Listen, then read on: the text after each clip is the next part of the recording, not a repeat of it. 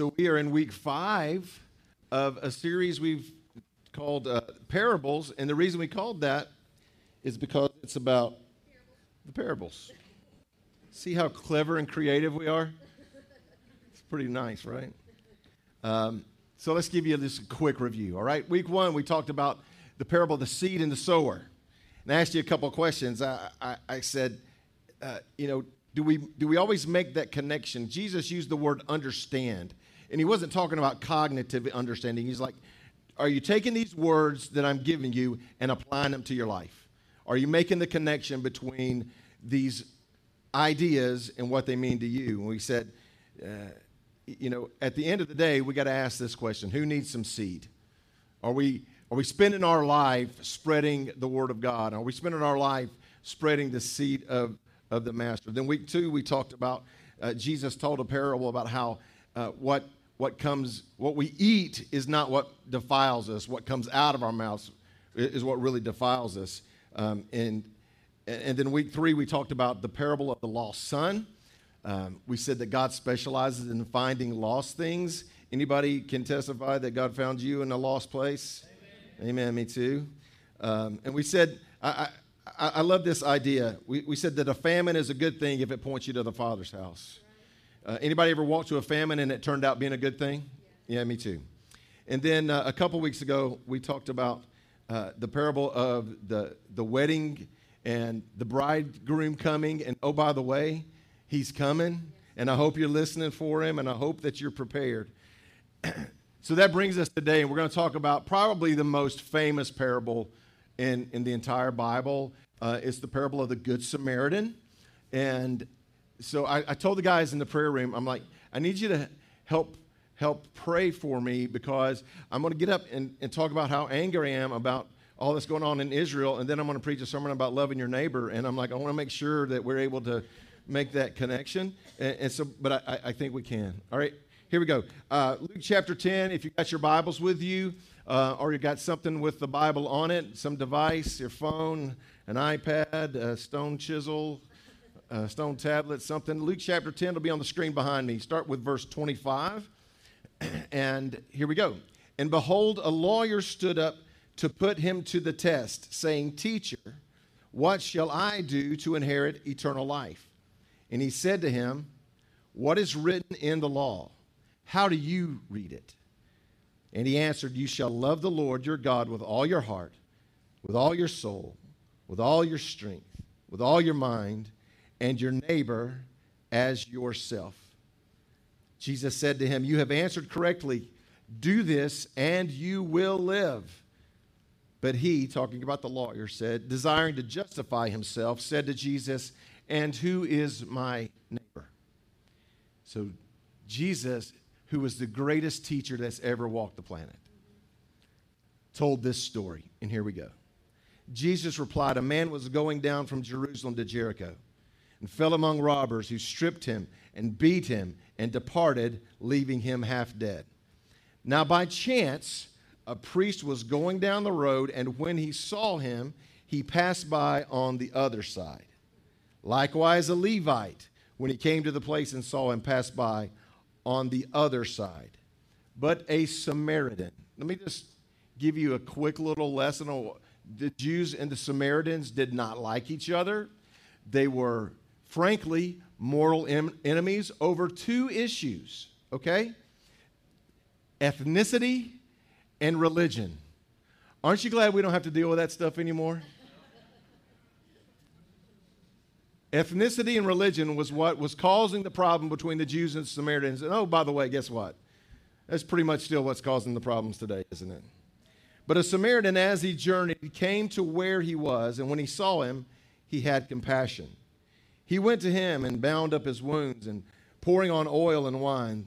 Then he set him on his own animal, brought him to an inn, and took care of him. And the next day he took out 2 denarii, gave them to the innkeeper, saying, Take care of him. Whatever more you spend, I'll repay you when I come back.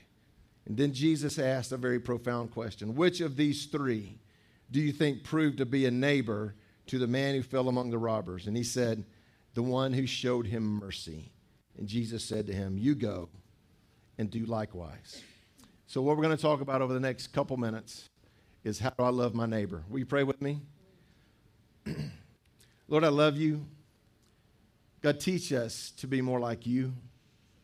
Teach us to love like you love. Teach us, God, to push past our own agendas, push past our own biases and values, and push past our own things that would prevent us from loving other people. In Jesus' name, amen. There's a phrase that we say around here a lot. We say, love God, love people. Let's modify that for this morning, okay? Let's say, love God, love all people. In fact, see, the lawyer that's asking this question said to Jesus, who's my neighbor? If you read a little deeper into that question, you know what he's asking? Who's it okay not to love? Who's my neighbor? He said, I got to love my neighbor. Who's my neighbor? Because I love them, but who's outside of that? And Jesus was like, all right, I got some teaching to do now. And he picked the one group of people that the Jewish guy could not love. Because you have to understand this conflict between the Jews and the Samaritans was so deep. The Jewish people, Donna talked about it last week, wouldn't even walk through their town. I don't want to be near them. I don't want to associate them. I don't want to talk to them. I don't want to have anything to do with them. And so Jesus is like, well, I'm putting them in the story. See, the lawyer was like, who can I not love? And Jesus said, you're going to have to love everybody.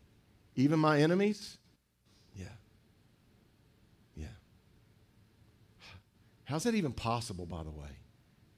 How's it even possible to love somebody that is your enemy? How's it even possible to love somebody that you don't agree with, that have no commonality with whatsoever? You don't believe the same, you don't act the same, you don't have the same values. How can you love somebody that is nothing like you? Well, Jesus gives us a pretty good example. That's what we're going to talk about today. The first thing I want to point out, though, did you notice how, and I've said this before, the people that Jesus had the greatest conflict with were religious leaders. You notice the first two people in the story was a priest, which, in modern terms, let's say he's a pastor. He's a pastor, and he just passes by on the other side. The other guy was a Levite. All right, in our terms, it would be an elder, a deacon. And these two very religious guys found a way to not love. And so what I'm going to tell you is that they had an incredible opportunity, according to the story, to express the love of God, and they missed it. So I'm going to tell you to write this down. Don't miss divine opportunities. I've told you this before, but I'm going to tell you again. I'm a little bit of a word nerd. There's this phrase in the story where Jesus says, now by chance, a priest was going down that road. By chance, the priest was going down that road. Here's what that phrase, by chance, only appears one time in the whole Bible, and it's right there. And so I'm like, I gotta dig a little deeper, and there's a lot of commentaries. Let me ask you a question. Have you ever gotten a text message and you didn't know how to take it because there was no emotion behind it? Sometimes the text message, you're like, are they kidding? Are they not kidding? Is this real? Mikey sent me a text message. See, Mikey's are very clear when he sends a text message. Mikey, you're not going to get a K from Mikey. Mikey was preparing for my beautiful granddaughter's birthday party yesterday, and he sent me a text, and he said, the outside of my house smells like freshly mown grass. The inside of my house smells like barbecue. I want to shoot a gun and punch a communist. Very clear, right? Very clear. No ambiguity there whatsoever, right? That's pretty clear. But sometimes you get a text message and you're like, I'm not sure. And sometimes we read Scripture and we're like, what's the emotion behind these words? Now by chance. See, there's many scholars believe that word chance there isn't a great translation. Maybe a better translation would be ironically. There are some commentators that believe that Jesus was speaking in a term that pointed to divine forethought. In other words, if Jesus were telling this story, very possibly it could have been like this. By chance, how many know that God doesn't work in coincidences? So these two very, very religious people had a divine opportunity to express the love of God, and they missed it. So my question is, how many times do you and I have an opportunity to express the love of God, and we miss it? Do you know why these guys missed it? They were too busy. See, these guys were on their way home. See, if you read it closely, we're going from Jerusalem to Jericho. Most of the priests lived in Jericho, worked in Jerusalem, so they're on 285 going home. And they see this guy broken down, and they moved over into the fast lane. Don't have time. I've done my religious duty for the day. And they missed a divine appointment to help and to express the love of God. Now listen, are you going to miss them? Of course you are. Am I? Of course I am. I wonder if we couldn't ask God to help us tune our eyes and ears for those appointments. Not too terribly long, I was going to have a sermon very much like this. And it was going on in my head, and I was on my way to this building from my house. Many of you guys know where I live. I'm on Youth Jersey Road, and there's a car broken down on the side. And I'm like, got to go to church. Got to go to church. On my way to preach the gospel about loving my neighbor. And I get about, I don't know, a tenth of a mile past that car, and y'all, I don't know how God talks to y'all, but here's how he talked to me that morning. Seriously? That's really what you're going to do? And so guess what I had to do? Spun around. I was like, all right. Spun around and went to the lady, and I was like, are you okay? What can I do for you? My son's on my way. He'll be here in just a couple minutes. I'm good. And I was like, God, you put that lady on this road for me this morning. So I'm going to tell you that in our busyness, even though maybe you've done your religious duty for the day, you've done your devotion, you've shared it on Facebook, let's make sure that we don't miss those divine opportunities to love somebody, even somebody that might not love you back. A divine opportunity to share the love of God with a world that, how many would agree, so desperately, desperately, desperately needs it. So what does it look like to love your neighbor? Jesus told us.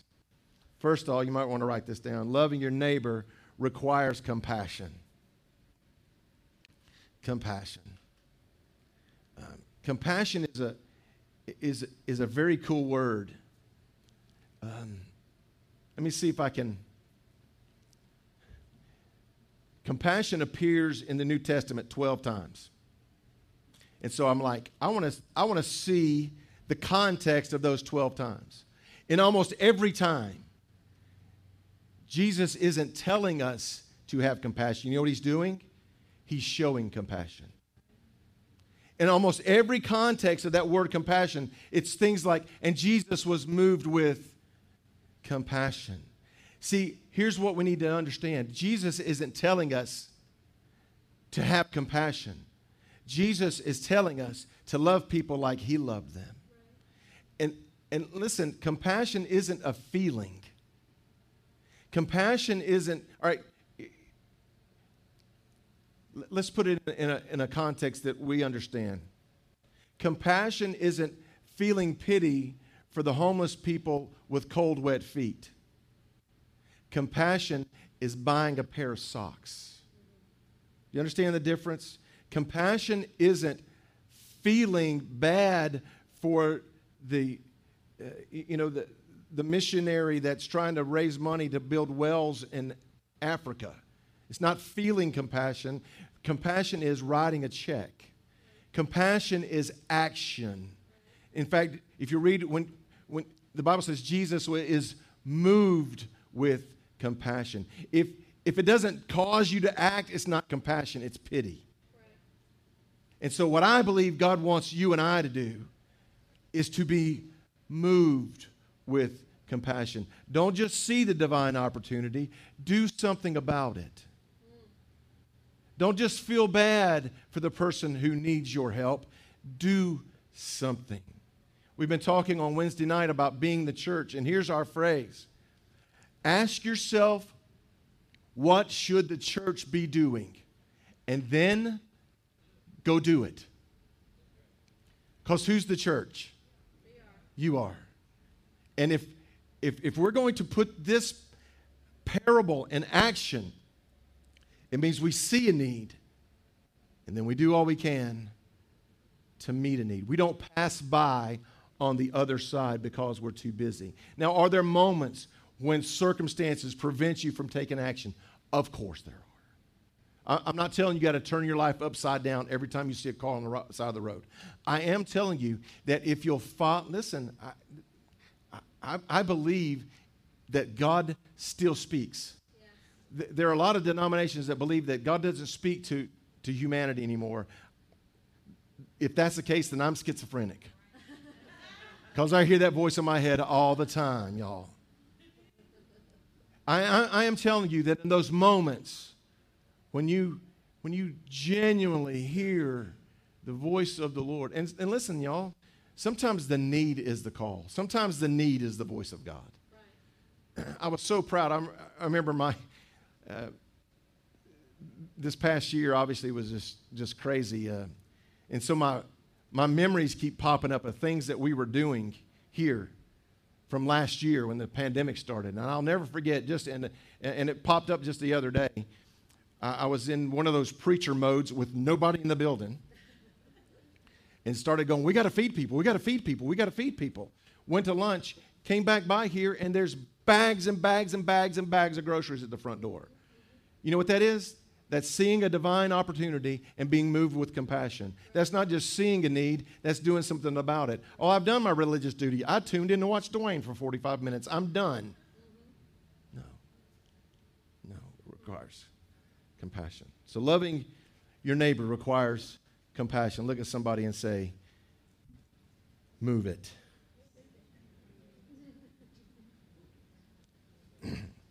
Loving your neighbor, write this down, requires effort.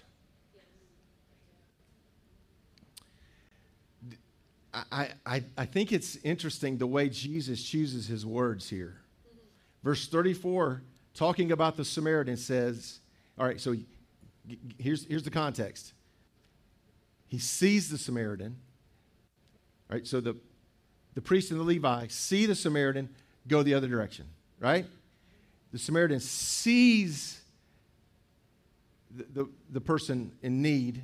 And verse 34 says, he went to him, bound up his wounds, poured on the oil and wine, put him on his own beast. So I believe that there are those moments when God sends people to you. Do you believe that? I also believe that, in fact, probably more times, God sends you to somebody. Who's in your world right now? Who's in your world right now that God is sending you to? Who's in your world right now? Don and I have this conversation all the time. Maybe this person has crossed our path for just this reason. Maybe this person is in your life for one reason, for you to be moved with compassion. Throw some seed. you may see these parables start to tie together. Sometimes God sends people to you. A lot of times, God sends you to somebody. We got to be about the business of keeping our eyes open for those divine opportunities when God may be sending us into the heart and life of someone who may never experience a worship experience like this. They may never come to a church. They may never come and hear a preacher, hear a worship team. They may never come and experience it like this. But what if the reason that person is in your life is so you can put a little oil on their wounds? What if? What if? See, I'm not sure, but I don't believe that there's ever a moment when we're more like Jesus than when we go to the hurting and the wounded and help them.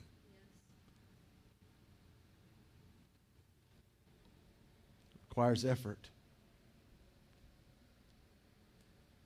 May inconvenience you,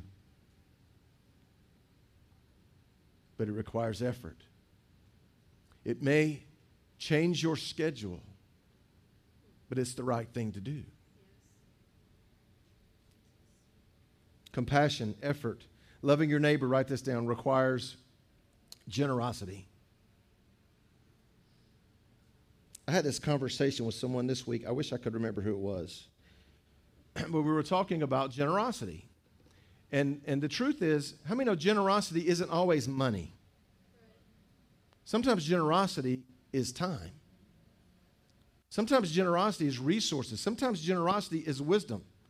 I have a friend, his name is Tim Johnson, and he knows a lot of stuff about stuff. I have this goal in my life.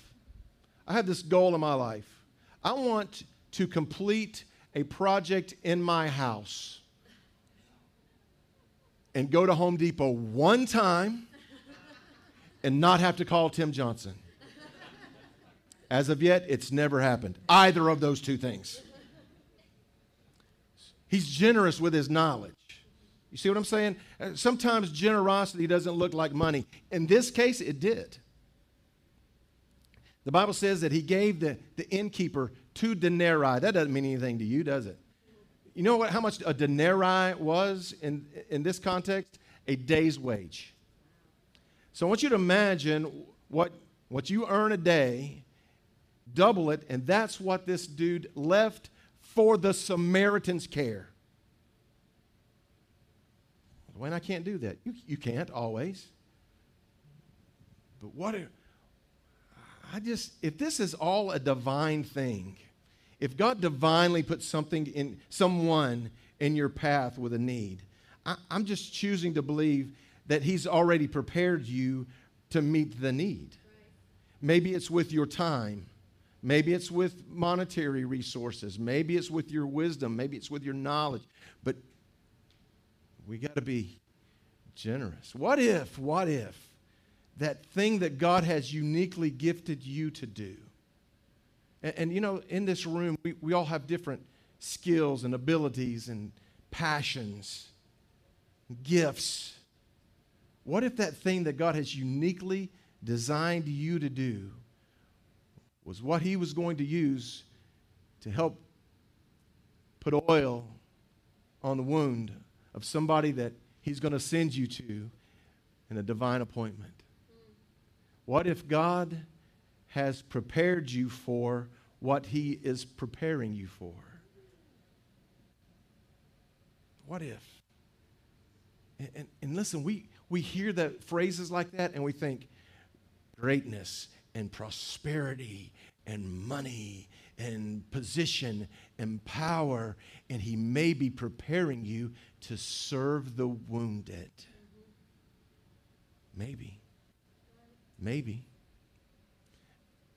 You know, it was really a blessing to witness a little bit what was going on here Friday evening. I was in my office doing some stuff. They were in here setting up, and I kept sticking my head into the door, and they were like, "Why are you here?" because it was infectious. Even in the preparation part, there was laughter, there was joy, and food. So that was part of the reason I was coming in, is to sample, because I feel like as a pastor, it's my responsibility to make sure that what we're going to feed you is proper and good, right? So I wanted to come in and make sure that, I take my role here very seriously.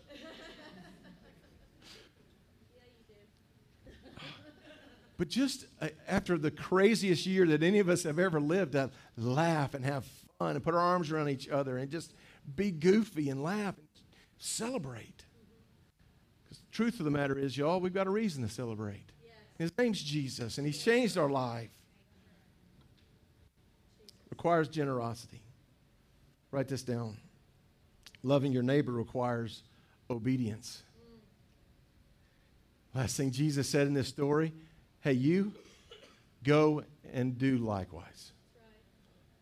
So, if you need a reason to look out for these divine appointments, if you need a reason to be generous and compassionate for the needs of those around us, it's because he told us to. And if I'm a follower of Christ, my responsibility is to listen to God and do what he says. And so here's the deal. What's the opposite of obedience? So if I don't do likewise, then I'm living in disobedience to what Christ has commanded me to do. And I don't want to do that. And I'm going to tell you, and this may come as a great surprise, you're not always going to feel like it. Am I right about that? You're not always going to feel like serving. You're not always going to feel like helping. You're not always going to feel like being compassionate and generous.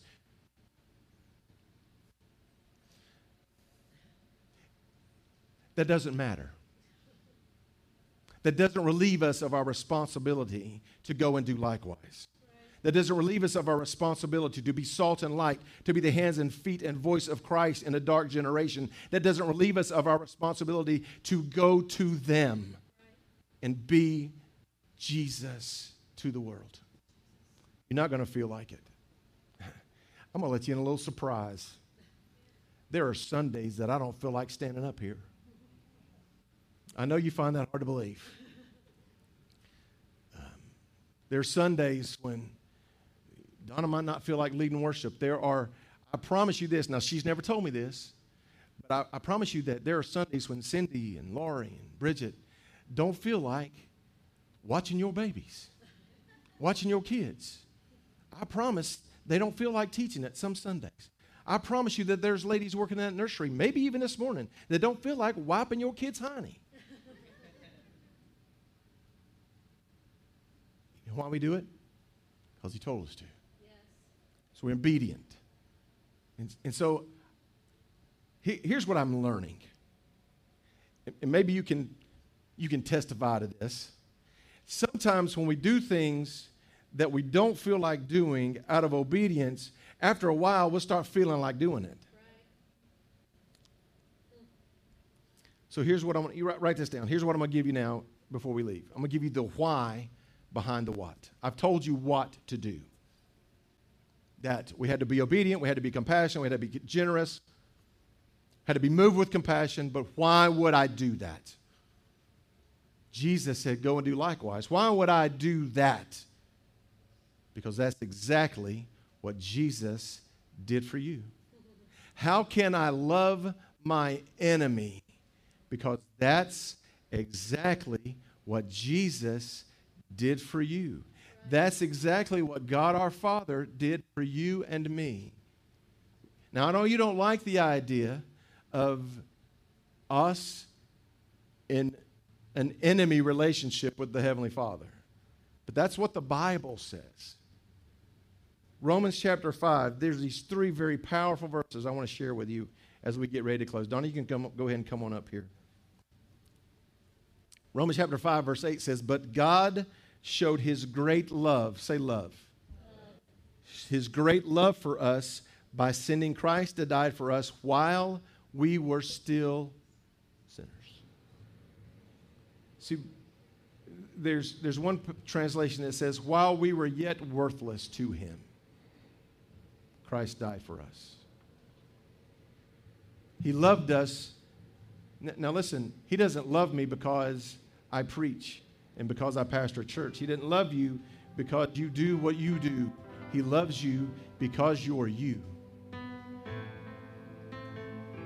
Period. He loves you, and he loved you way before you loved him. And if you're in this building this morning and you don't love him, guess what? That doesn't change how he feels about you. You might be in this building denying his existence. That doesn't change how he feels about you. In fact, there's nothing you could do this morning to make him love you less than he loves you.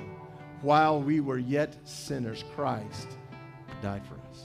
That's verse 8. Verse 9 says, and since we have been made right in God's sight by joining a church and acting right and paying my tithes, going to growth group, turning over a new leaf. That's not what it says, is it?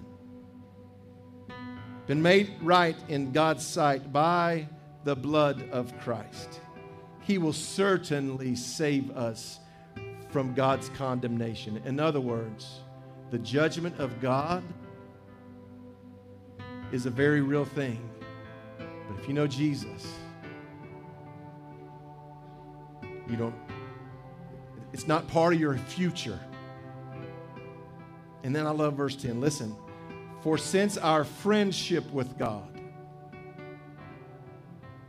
was restored, in other words, so if our friendship with God was restored, does that mean there was a moment when it was broken? When our relationship with God was broken? It does mean that. Do you know why? Because we broke it. Our friendship with God was restored because I joined a church, because I do the right thing. No, our friendship with God was restored by the death of his son while we were still his, what's that word? Enemies. And we will certainly be saved through the life of his son. Have we been called to love all people? I think so. Our enemies? If we're going to love like Jesus loved, then yes. Does that mean you got to appreciate what they're doing? Does that mean you have to, celebrate their, the fact that they're an enemy with you? Of course not. Doesn't mean we have to love them. Doesn't mean we need to pray for them. It does mean that we need to look out for those divine appointments where God might be sending us to someone, even those folks that you might not agree with. And here's what will happen. How many know that religion never transformed anybody? But how many know that Jesus is in the transformational business? All right, let me show you how that works. 2,000 years ago, the word Samaritan on the lips of a Jewish person was almost a cuss word. Literally. It's like, sorry, stinking Samaritan. I mean, it was that much hatred. But now that word's attached to things like Samaritan's Purse, to charitable organizations that are going out and doing good. Jesus transformed the word with this story. And he can transform your heart with his word. So maybe you're here, Dwayne, I want to go and do likewise. I want to be more like, I want to love, and I want to be compassionate, and I want to be moved with generosity, and I want to go to those in my world. I just want you to take this as a challenge this morning. Not going to make you sign a connection card for it. Not going to make you check the box. I just want you to be challenged to love even when it's hard. To love those that are hard to love. I wonder, is there anybody in the room besides me that could say that there was a point in your life when you were pretty unlovable? Aren't you glad that somebody loved you in spite of that? Go and do likewise. Has there been a point, maybe it was just me, maybe some of you that could say, there was a time in my life where people were trying to love me and I rejected them and I pushed them away. Can anybody say that? Are you glad that they pushed through your rejection and kept loving you? Go and do likewise. That's our challenge. Pray with me. Father, in the name of your Son, that's name that's above every name, the name of Jesus, God, we declare with our voice that there are times when we don't love like we ought to. We don't have compassion like we ought. We're not generous with our time, our talent, and our treasure like we ought to be. So God, I pray that by the power of your Spirit that lives within us this morning, God, that you would give us wisdom and that you would give us compassion and that you would help us to seize those divine moments when you've placed others in our path, or those moments when you're sending us to others, to love like Jesus loved. Even those in our world that we might not agree with, we might not share commonality with in any way, shape, form, or fashion. But God, we can love them. Sometimes love is a prayer. Sometimes love is a word of encouragement. Sometimes love is casting the seed of the Word of God. Sometimes love is a coffee or a meal. Sometimes love is an encouraging word. Sometimes love is eye-to-eye contact and a moment of conversation with someone that needs to be encouraged. God, whatever love looks like, I pray that your Spirit that lives within us will lead us and guide us and direct us and help us to love like Jesus loved. Now, God, if there's one in this room that is rejecting your love, if there's one watching us online that is currently rejecting your love, God, I pray that you'd reveal yourself to them and you would help them to see just how desperately, how incredibly, how powerful your love is. And it's not conditional. God, that you love them. You love us all with a powerful, real, transformational love that can only come from our Creator, from God the Father. We love you, Jesus. Thank you for this day. Thank you for your word.